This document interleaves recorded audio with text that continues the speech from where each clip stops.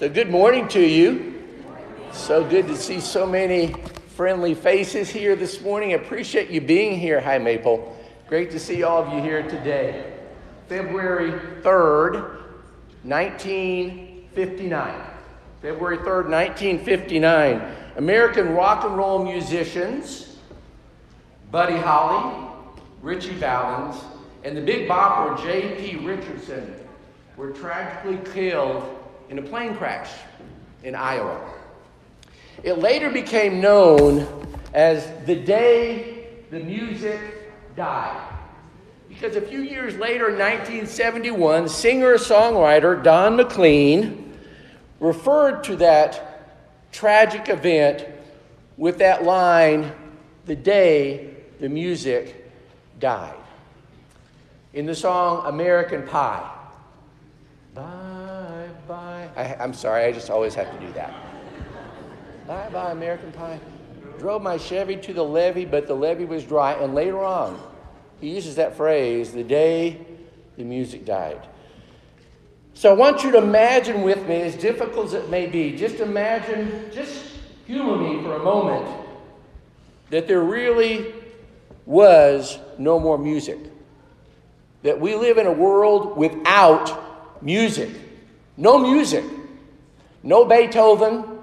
No Mozart. No Elvis Presley. No Adele. No Simon and Garfunkel. No Taylor Swift. No One Direction. My favorite, no Tommy James and the Shondells. There'd be no Amazing Grace to sing. There'd be no Star Spangled Banner. There'd be no little happy birthday song at our birthdays. And I know you're sitting there thinking, because I've also seen it in your expressions, that would be incomprehensible. That would be so depressing to Donna, or to Gwen, or to Steve, or to Stephen, or to Christiane. That would be beyond depressing, imagining a world in which there is no music. It was Friday. There was one individual who was teaching. He was praying. He was showing concern for his fellow man and woman. He was serving. He was truly humbled by the events of the day. But then there was this group that was totally focused on scheming, on plotting, on betrayal. And the elite religious leaders of the day had a singular agenda for that Friday. A singular agenda. And it's described in Matthew 27. Early in the morning, all the chief priests and the elders of the people made their plans on how to have Jesus executed. That was their agenda. Execute Jesus. Let's be done with him. Let's no longer have to worry about what he's teaching and sharing. Let's just silence his voice forever. And in Luke 23, we see that not only were they committed to this, but they were also equally committed to making sure that they could cause an enormous frenzy with the crowds. Pilate even gave them the opportunity to let Jesus be released based on their response. And it says, but with loud shouts, they insistently demanded that he be crucified, and their shouts prevailed. And their shouts prevailed. As Stephen was talking about our singing this morning, I was wondering, will our singing prevail? Will our message prevail? Will our thoughts and our lifestyle prevail? They succeeded on that Friday. And in these dark words, I'm not sure that they are not the darkest words recorded in Scripture. In Matthew 27, listen to this. And when Jesus had cried out again in a loud voice, he gave up his spirit. Maybe the darkest words ever written. He gave up his spirit. And so I would suggest to you that if these were, and just imagine with me again, imagine that these are the last words ever recorded in Scripture about Jesus. That it ends right there in Matthew 27:50. Cold, ends right there. He gave up his spirit.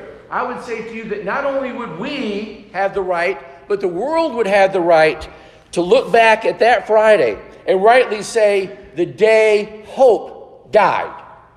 It died right there on that cross. The day hope died. And if you think for a moment that a world without music is incomprehensible, you cannot even begin to describe what this world would be like without hope. And I'm not talking about the kind of hope that says, well, I hope that it's warmer tomorrow, or I hope the Thunder win more games next year. I'm talking about a hope based in eternity. On that Friday, hope died. Hope died. To think about a world without hope is beyond devastating. To think about just the implications of not having that kind of hope that we celebrate today, just think. The first thing I'd say is, what are you doing here? You've just wasted some time being here. Why are you even trying to sing these songs? What are you reading this thing for? The Bible certainly wouldn't be the most read book ever in history if hope had died forever on that Friday. In fact, I want you to imagine singing this song. Stephen, come up and lead this. And I want you to follow the song leader. There's just going to be one verse of this song. And I want you to think about what you're singing here. And I want you to imagine that this is the only thing that we would sing in this song, Low in the Grave He Lay. Let's join Stephen with singing. Low in the grave he lay, Jesus my Savior, waiting the coming day, Jesus my Lord.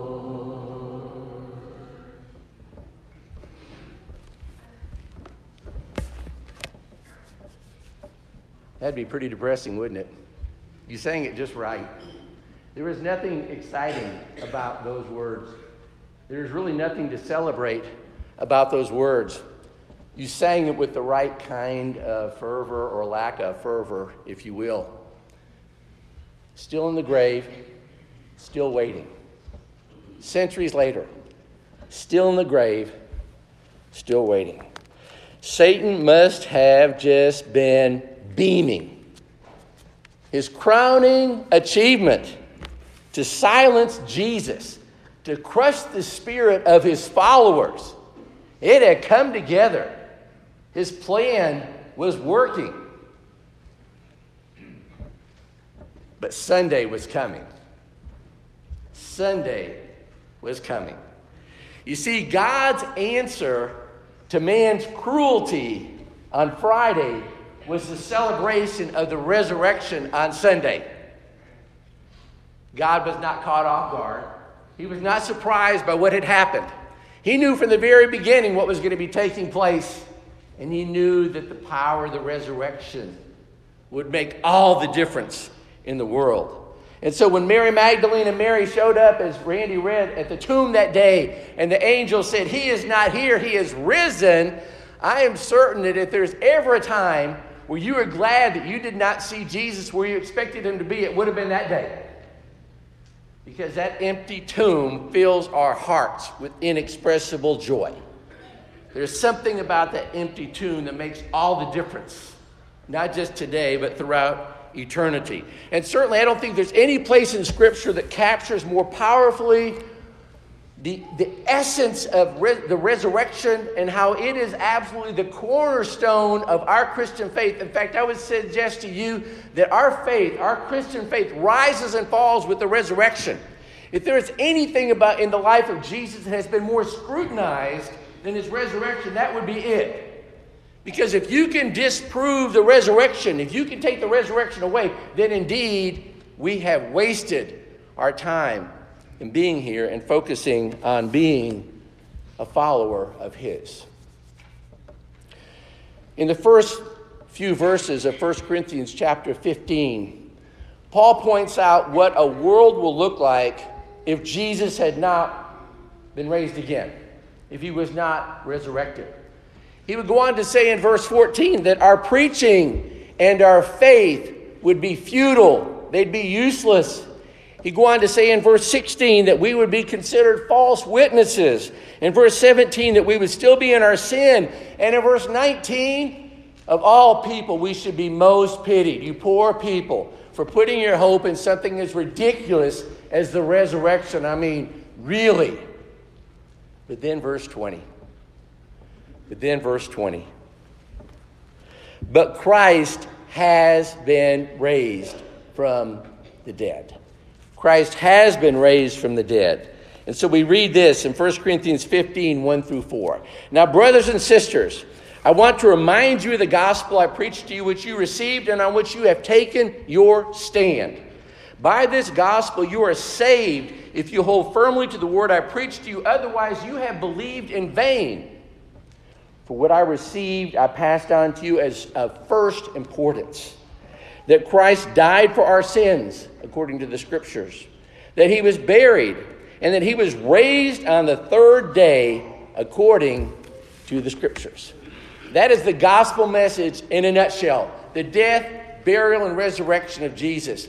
Now, I have to tell you that one of the things that always perplexed me, and I decided to even look into it and read it some more this past week, but I've always tried to figure out, why do we call the Friday before Easter Good Friday? What was so good about Jesus hanging there on the cross and dying? What was so good? I know. I've heard some people say, well, it was good because he was willing to sacrifice himself. And I wouldn't disagree with that. I would say it was probably good for us. It wasn't good for him, but it would have been good for us. But one thing I do know is if Sunday had not come with God's plan, then there is no way that we should call that Friday, Good Friday. There would have been nothing good about it at all. But Sunday was coming. See, the resurrection tells us three things. And it's important for us because it gives credibility to our faith. It reminds us that we are placing our faith and trust in something much greater than ourselves. The first thing that we can know about the resurrection is that God's power is on full display. God's power is being magnified. In Psalms chapter 16, verse 9 through 11, this is centuries before Jesus is coming into the world. Centuries before, and here's what the psalmist writes. Therefore, my heart is glad, and my tongue rejoices. My body also will rest secure, because you will not abandon me to the realm of the dead, nor will you let your faithful one see decay.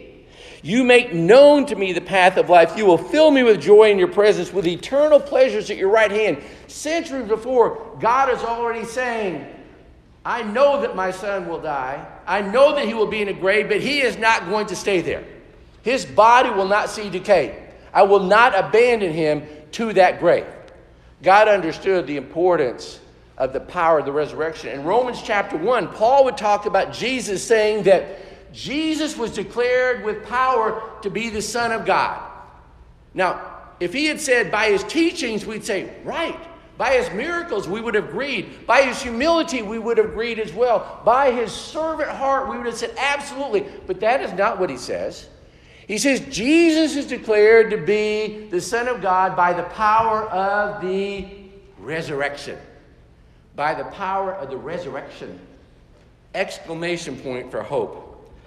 God's power is on full display. It is magnified with the resurrection. The second thing we know, which is so reassuring with the resurrection, is that hope is alive and well. Amen? Amen. Hope is alive and well. Listen to what Peter says. Praise be to the God and Father of our Lord Jesus Christ. In his great mercy, he has given us new birth into a living hope through the resurrection of Jesus Christ from the dead. He has given us new birth into a living hope. Not just a hope, but a living hope. How come? Because of the resurrection. Hope is alive and well. In fact, Jeremiah would write of God back in Jeremiah chapter 29. God says, "For I know the plans I have for you, declares the Lord, plans to give you hope and a future." That is God's plan for you and me, to give you hope and a future. Is he a part of our life plan as well? Not just today, but every day, knowing the difference that makes in our perspective on life when we embrace that hope that is alive and well. You see, Friday was the day hope died, but Sunday was the day that hope arose. Hope arose. And then finally, and this is perhaps as much an exciting thought about the resurrection as any. This is perhaps the one that we really appreciate more than any other. And that is, with the resurrection, death is defeated. Death is defeated. Listen to what Paul writes. Death has been swallowed up in victory. Where, O death, is your victory? Where, O death, is your sting? The sting of death is sin, and the power of sin is the law. But thanks be to God, he gives us the victory through our Lord Jesus Christ. Death has no power over us. Death is defeated. Friday, man's total cruelty, Satan's desire to undermine everything that Jesus was trying to do was on full display as well. And we can be so grateful that Matthew 27:50 was not the final words written about Jesus, that he gave up his spirit. Because Sunday was all about a celebration, God's power on full display, that hope was alive and well, and that death is defeated. So now we sing the song again, "Low in the grave he lay," but with the thought about Sunday coming in. Stephen, if you'll come up and lead that. Now, I think, I'm not a song leader, but I think it would be appropriate, honestly, to sing the first part that you sang before just like you sang it. But I think the chorus, and we're just going to sing one verse of the chorus, if that doesn't cause us, I don't know if it's going to make you stand up, I don't know if what it's going to make you do, but I want you to sing that chorus thinking about Sunday. It's okay to think about Friday right here on this first part, but be thinking about the implications of Sunday as we sing this song. And I'm going to ask you to go ahead and stand, because it'll be awkward to not stand for the second part. Yeah. Let's focus on the two movements of the song, the somber reality that death appears to have won, and then up from the grave Jesus arose. And let's proclaim it. Low in the grave he lay, Jesus my Savior, waiting the coming day, Jesus my Lord.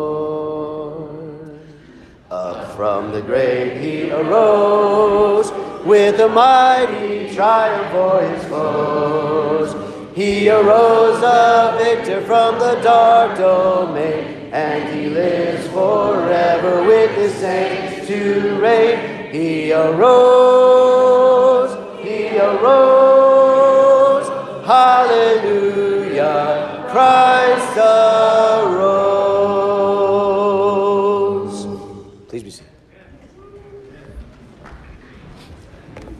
Aren't you glad we can sing that chorus?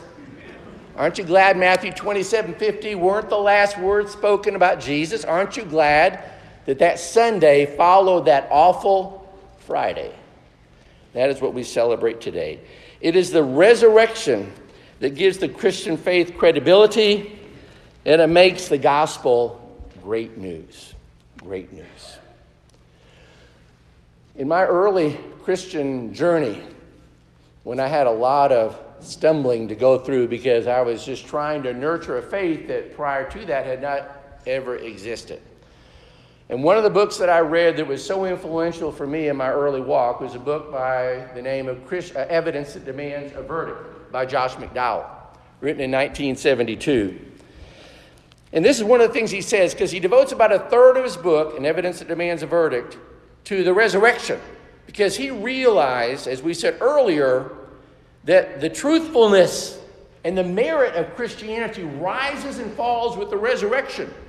I mean, seriously, think about it. If the scripture had said that Jesus fed 5,000, but it was really only 4,000, we really wouldn't have a problem with that. It's still a pretty amazing thing. But if the resurrection had not really happened, and that would have been easy to disprove, that would have been totally different. And Josh writes this: after more than 700 hours of studying the subject of the resurrection and thoroughly investigating its foundation, I've come to the conclusion that the resurrection of Jesus Christ is one of the most wicked, vicious, heartless hoaxes ever foisted upon the minds of men. Or it is the most fantastic fact of history. To that we would say, amen. The most fantastic fact of history. And really his proposition to us in this book is this is what you have to do with Jesus. One of three things, and you cannot have all three. You have to decide yourself. Either Jesus was Lord, a liar, or a lunatic. C.S. Lewis, professor at Cambridge University, once an agnostic, here's what he wrote: I am trying here to prevent anyone saying the really foolish thing that people often say about Jesus. I'm ready to accept Jesus as a great moral teacher, but I don't accept his claim to be God. That is the one thing we must not say. A man who is merely a man and said the sort of things Jesus said would not be a great moral teacher. He would either be a lunatic on a level with a man who says he is a poached egg, or else he would be the devil of hell. You must make a choice. Either this man was and is the Son of God, or else a madman or something worse. In the early church, and maybe we'll do this next Easter if we remember. In fact, we could do it today, because with my memory, I could probably remember to the end of the day today. In the early church, believers greeted one another on Easter Day by saying, Christ is risen. To which the response would be, He is risen indeed. So let's do that. Your line is, He is risen indeed. Got it? Is that 4 words? Yeah, 4 words. I'm going to say the first part, and then I want to hear your response. Christ is risen. He is risen indeed.